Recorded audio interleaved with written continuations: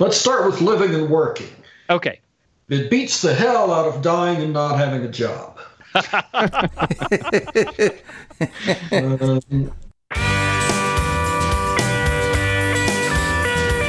Howdy, you're listening to Come and Take It, a talk show about Texas by Texans, where three friends born and raised in the Lone Star State share views on the history, culture, and just what it means to be Texan. I'm Mike Zolkowski. I'm Sean McIver. And I'm Scott Elfstrom. And today we are with the founder and namesake of one of the most influential gaming companies in the world. From GURPS to Car Wars to Munchkin to Illuminati. This week we have a very special conversation with the founder of Austin's own Steve Jackson Games, Mr. Steve Jackson. Hello, folks. Well, welcome, Steve. Thank you for coming on the show. But before we start today, who's your favorite Texas historical figure you'd like to have as an NPC in your adventuring party? I can think of a couple of possibilities. I assume this is a friendly NPC. Yes. Right. Yeah, David Crockett. Oh, that's a great one. That's a great one. I was going to pick somebody a little more modern, maybe Dr. Michael DeBakey, because he was a great heart surgeon, and you can always use a healer in your party. That's for sure. As long as they don't shoot you in the knee or something like that. Exactly. If I had to pick, I think I would go with Mr. Sam Houston himself, because I'd want him to tell the party what to do, and it would be the most prudent course of action, because Sam was right more often than not. That's true. Well, I'm going to go with Cabeza de Vaca, because anyone that can walk around Texas for 10 years without any clothes on, he's got to have unlimited endurance. So I'm going to go with him. Okay, that works. So, Steve, for our listeners who might not be familiar with the world of gaming, can you tell us a little bit about yourself and your connection to Texas? Well, start with the last part. I was not born in Texas. I got here as soon as I could. I actually came to Texas a few days before I started high school. My father worked for Exxon, and when Exxon moved its headquarters from Tulsa to Houston, a lot of us came along. And then I stayed in Houston, went to school at Rice, thought that I might want to be an attorney, came up to Austin to study at the School of Law, discovered game design, and that became a passion. And that's what I do. I make games, not computer games, but tabletop games. If you're not into games, the ones that you might have heard of anyway are Munchkin and Car Wars. Those who are into games have probably heard of GURPS and Ogre and Fantasy Trip and Illuminati. And I've been doing this since '76. Well, I will tell you, Steve, that we are old enough, and I can speak to my own personal, that I'm old enough that GURPS was and Car Wars were fairly new and fairly well got me through junior high unscathed. So, Always good not to be scathed. Yeah. So tell us about, Steve, you went from law school into the world of games and game design. I understand that you started with at least one different company, but then eventually wound up founding your own company. So what did that transition look like into founding your own company? And then what drew you into founding the company in Austin? What made you choose Austin to start your company? Well, that was easy. That was where I was. Okay. It was at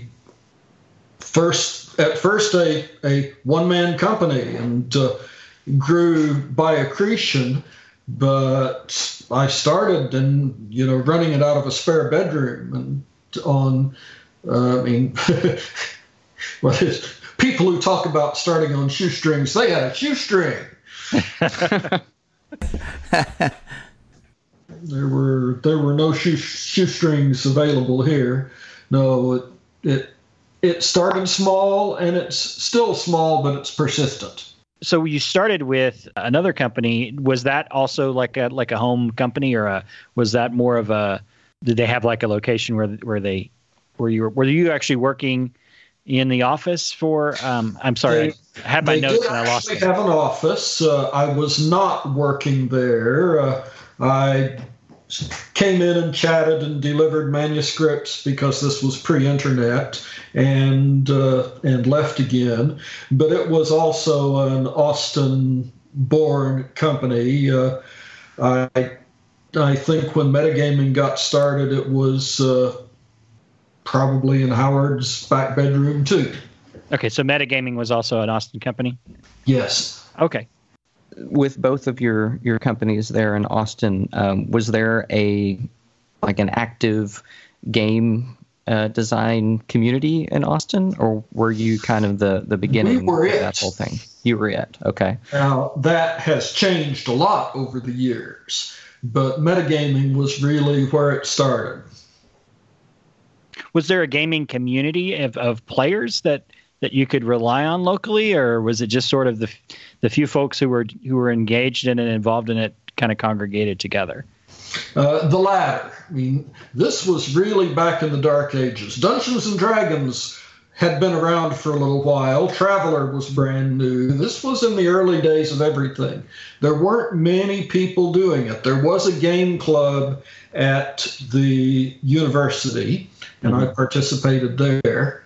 Well, now I wonder, Steve, just having been there in the early days and today, you've been a foundation of the part of, I'm going to make the air quotes, geek culture for decades, as have the three of us.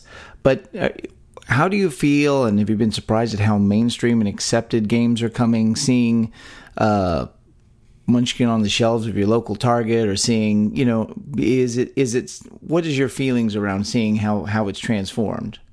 Oh, there's still some amazement. There's still some cognitive dissonance. When I was starting my company, I couldn't get a bank to talk to me. Gaming? What is gaming? Right. And now, of course, they fight for game companies' business. But I don't happen to need a loan anymore, so yay. It's a good place to be. So what influence, so you live and work in Austin, and so this is kind of a two-part question. What are your favorite things about living and working in Austin? And then what influence has Austin specifically, and Texas in general, had on the games that have been produced by Steve Jackson Games? Wow. Okay, well, let's start with living and working. Okay. It beats the hell out of dying and not having a job. I like the people. I like the country, the landscape. I'm not crazy about the government, except maybe for Lady Bird Johnson, and bless her heart, she gave us wildflowers by the roads. So that makes up for an awful lot. I will admit that I don't have a lot to compare it to. I've never lived any place except the country in Oklahoma and then in Texas. But I like it here. Does something about Texas specifically influence your games, or in any way that the culture of Texas? Okay, when you were halfway through that sentence, I was finishing it and I was thinking not a lot, but that's not true. I think just breathing the Texas air must have some effects. Example, we did a set of special dice not too long ago. They were shaped like bullets and creatively named bullet dice. And we thought, that's cool. But we got mail from California going, how could you? So, different worlds. Thinking back on Car Wars, Steve, there was the free oil states.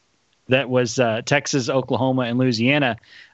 Did you draw there, or was there some of that drawn from your family's background with the oil industry, or was it just sort of the idea, the culture of this area at the time when the game was designed? More a cultural thing and a little, literary expression of libertarianism, which is a philosophy that's gotten a bad name these days, but I'm still a libertarian with a small L. Well, some of the libertarians with a large L.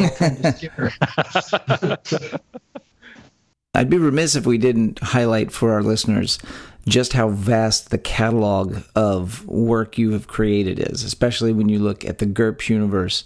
Has it been difficult, or was there difficulty in getting access to so many different licenses across this universe you've created of gaming space? Oh yes, there are things that I would have liked to do where it was just never possible to get permission.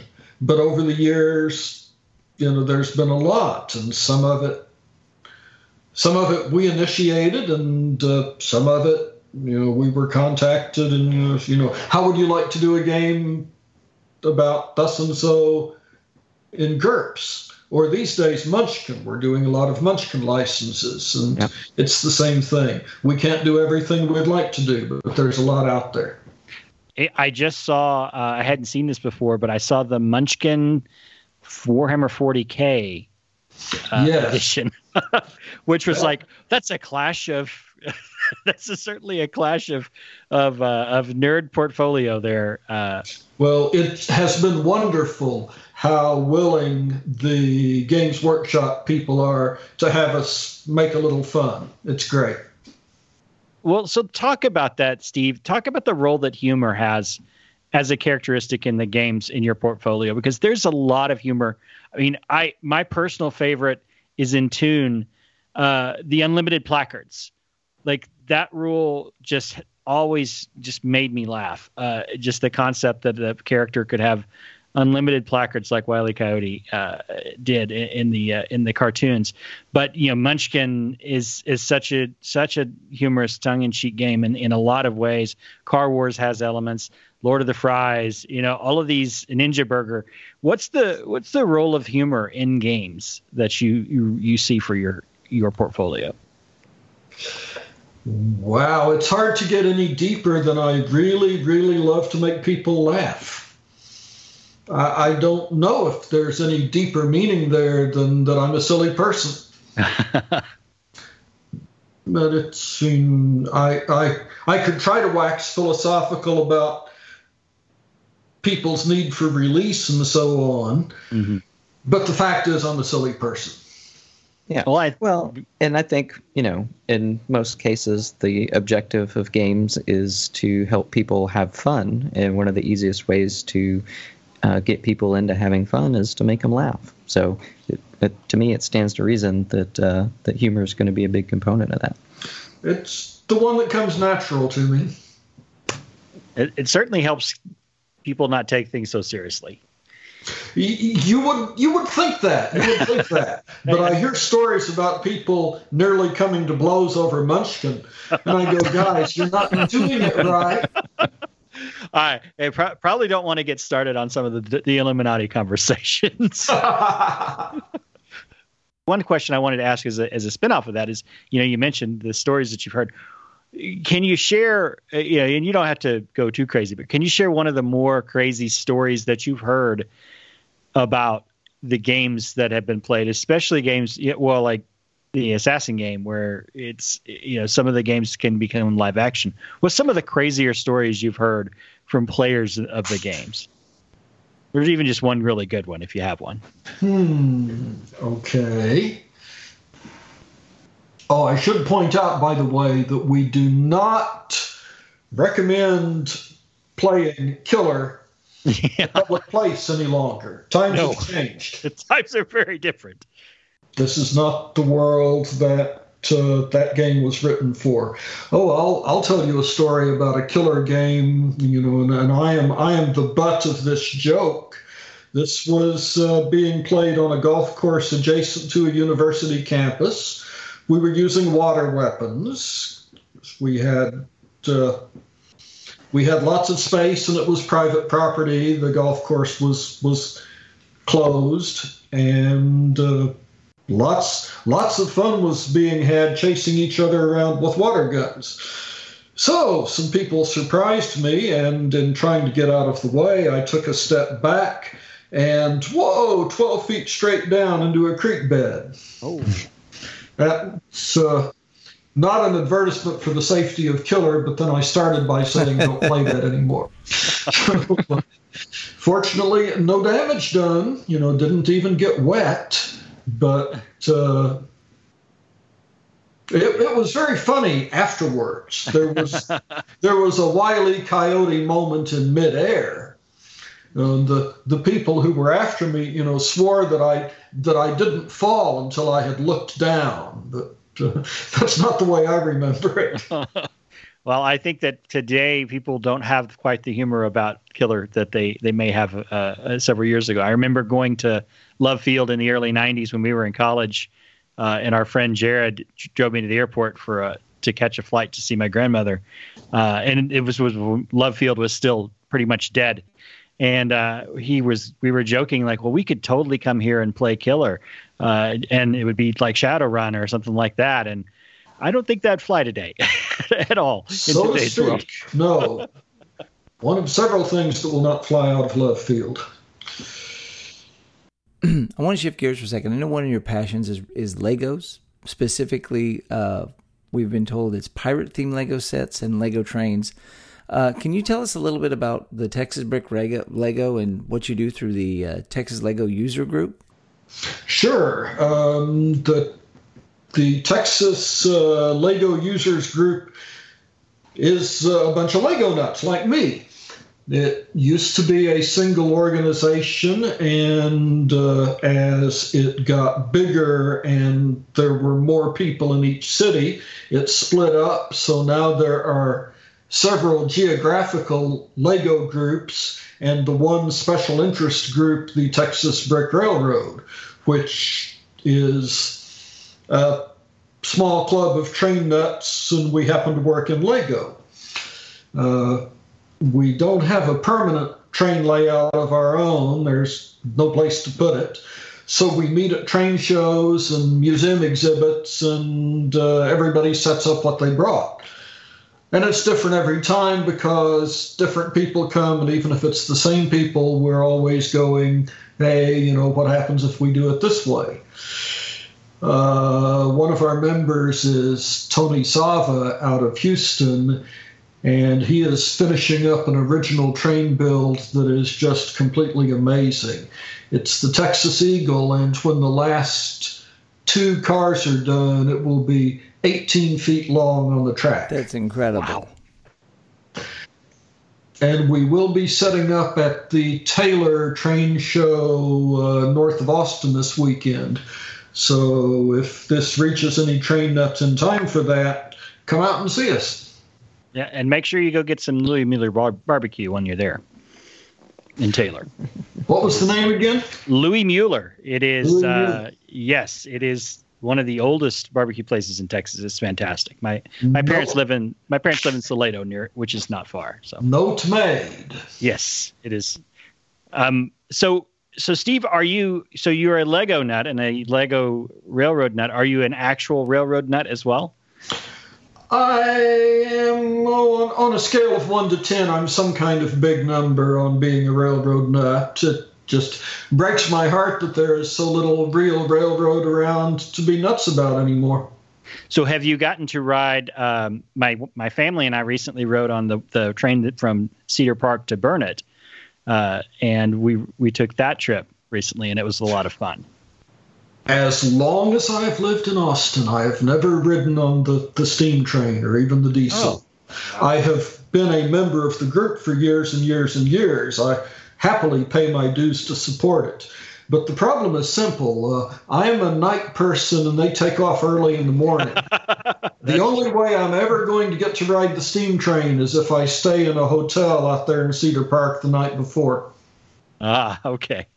My heart doesn't start beating until 10. Oh, okay. Well, then that's a shame. Well, one of these days I'll just have to bite the bullet and then invest in a hotel room and do it. It's not really that big a deal. It's just I've never done it. And that's frustrating. But I think I'll wait until the steam engine is fixed now. They're almost there. Well, I just just a side note, I just drove through Rusk the other day because I'm actually out here in East Texas now, and went right past the big Texas Railroad. So have some friends who've ridden it. We haven't gone out and taken the kids to ride it yet. I have taken the train between Rusk and Palestine a few times, and yeah, that's fun. I was going to say had dinner on the observation car, the whole 9 yards, and that's just it's just heaven. Yeah, that sounds nice. Better than riding on a plane. Yeah, I think my most memorable train ride in Texas is still the train around Zilker Park. Yep, I've been on that one. Well, I will say that, Sean mentioned one barbecue place, but we've done several episodes talking about Texas food and ideal places to go. You're an Austinite, you're local. Is there a go-to place, something out of the way that people might not know in Austin? Well, I actually live in Buda these days, so my main go-tos anymore are a little on the south and west side.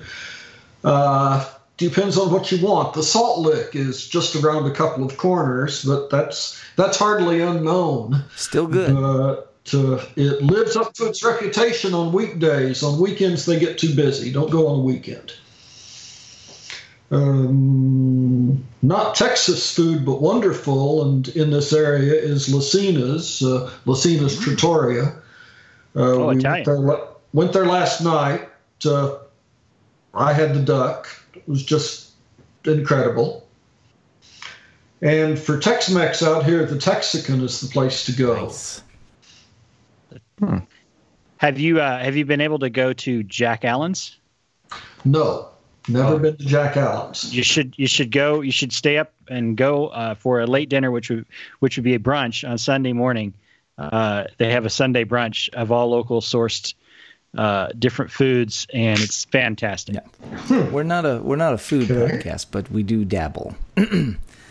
No, we dabble in it. my parents love to go to the one in Round Rock, and my dad will actually pay the $15 or $16 for the buffet for the brunch because it's his favorite place to eat. So, and he doesn't normally pay that for food. Well, my opinion, not worldly though it may be, is that if you're not something of a foodie in Texas, you're not paying attention. No. So we've studied history for a while here in Texas. We've talked about a lot of interesting individuals through the years. And we wonder, is there room in the world for a truly Texas card game or role-playing game? Do people want to relive the excitement of the early pioneer days of Texas, or the Alamo, or a game called Santa Ana, where, you're given a lot of resources and then you sort of waste them and then you end up losing in the end?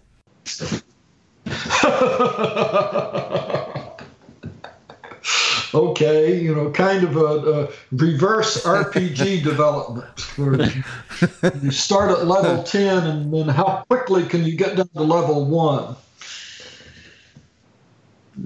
Or a Texas Rangers game, or something like that. Well, there actually was a Dallas game. They made a game about the TV show. Really? Yeah. It wasn't all that great, but just the fact that it was done at all was remarkable. Was it like a board game or a? Yeah. Oh. Wow. They had Dallas. it on the cover with that big old grin. Wow. Oh, yep. There it is on Board Game Geek. Well, one of the very first RPGs was Boot Hill, and that was a romanticized Old West. Shotgun was the super weapon in that one. I'll be. Huh. Wow. There you go. I remember seeing that on the shelves next to the red box D&D that I was looking for as a child. That's about the vintage. We are vintage. Yeah. Thank you very much.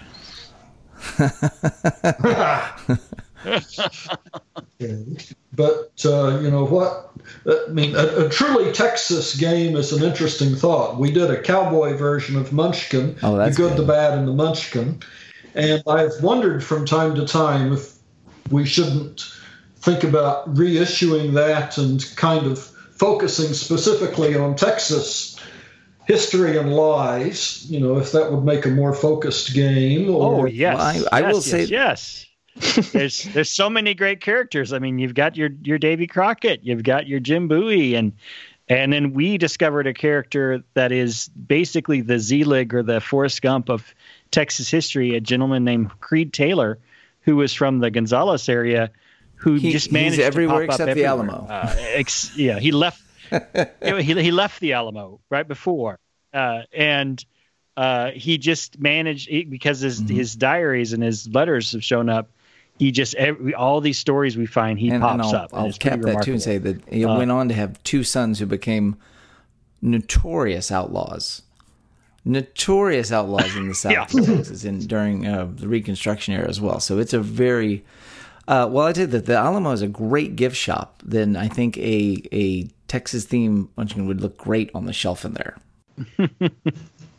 Yeah, I have no idea how you get into gift shops. We have the @official Alamo. We'll have to ask it might be worth how do we get in out. your gift shop? Steve's ready. Or the Bullock Museum. The Bullock Museum. Yeah. Heck, I'll buy it on Amazon. I'm ready to buy it today. Me too.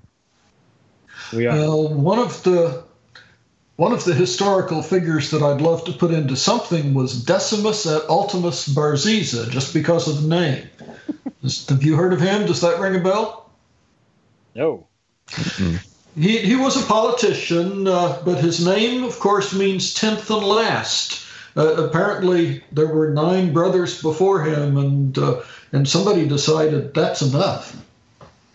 I love it. That's great. Well, I guess just to wrap it up, Steve, didn't ask, is there anything you've got exciting coming up in the near future? We'll mention the train show, but are there any new games or things that are coming out, or where people can go to see what you're working on?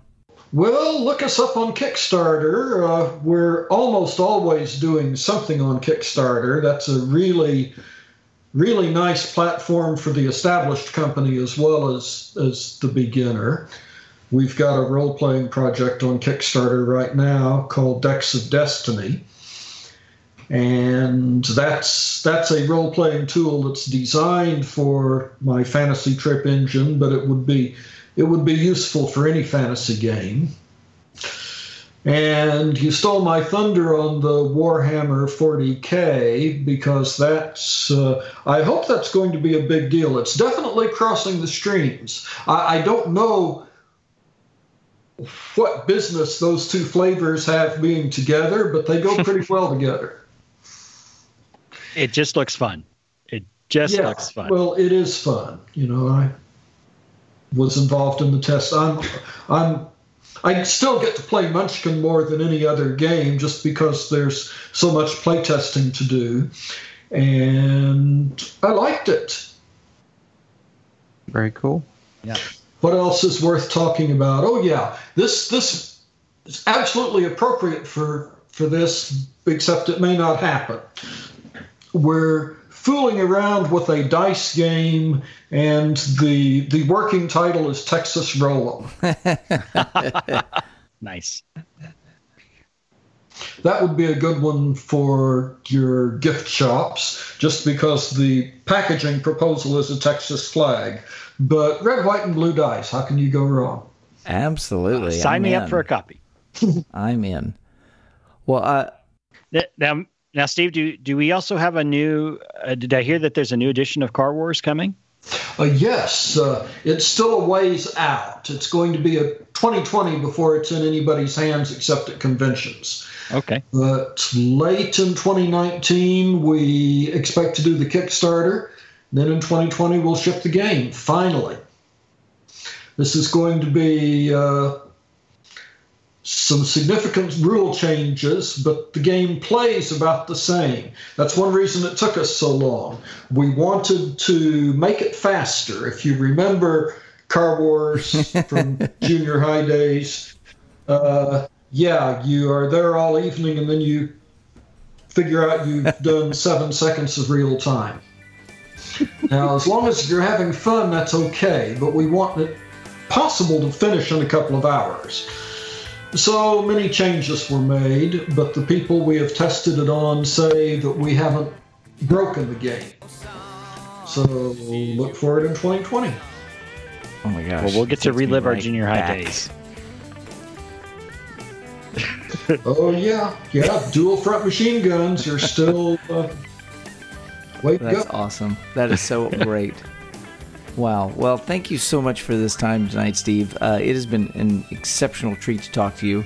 You are a Texas treasure and a Texan through and through, regardless of your Oklahoma roots. And feel free to let us know when you found anything exciting, and we'll pass it on to our listeners. But this has been a delight. Oh, my, don't you talk, Grady. Okay. Seriously, thank you for the interview. This was fun. That wraps things up for today. Big thank you to James Abendroth for helping set up this call with Steve Jackson. If you'd like to learn more about James's work, please visit blackguardpress.com or follow him on the socials at blackguardpress. And if you'd like to learn more about Steve Jackson, please visit sjgames.com. You can find notes and links from today's show at brainstable.com. We'd love to hear from you, so like and share us on Facebook, follow the show on Twitter at Texas Podcast, or go to brainstable.com and leave some feedback. You can find our show and many other great history podcasts at historypodcasters.com. And why not follow us individually too? I'm on Twitter at Mr. Java. I'm Max Sean with 2 N's. And I'm Scotticus. If you love this show, if you love Texas, and heck, maybe you like playing a fun game with friends once in a while, get yourself over to iTunes and leave a review, because it helps us out to find listeners just like you. And if you'd like to support the show financially, please visit patreon.com/TexasPodcast, where you too can become a Come and Ticket Texas Ranger. We hope you'll join us next time, and remember that even if you aren't from Texas, Texas wants you anyway.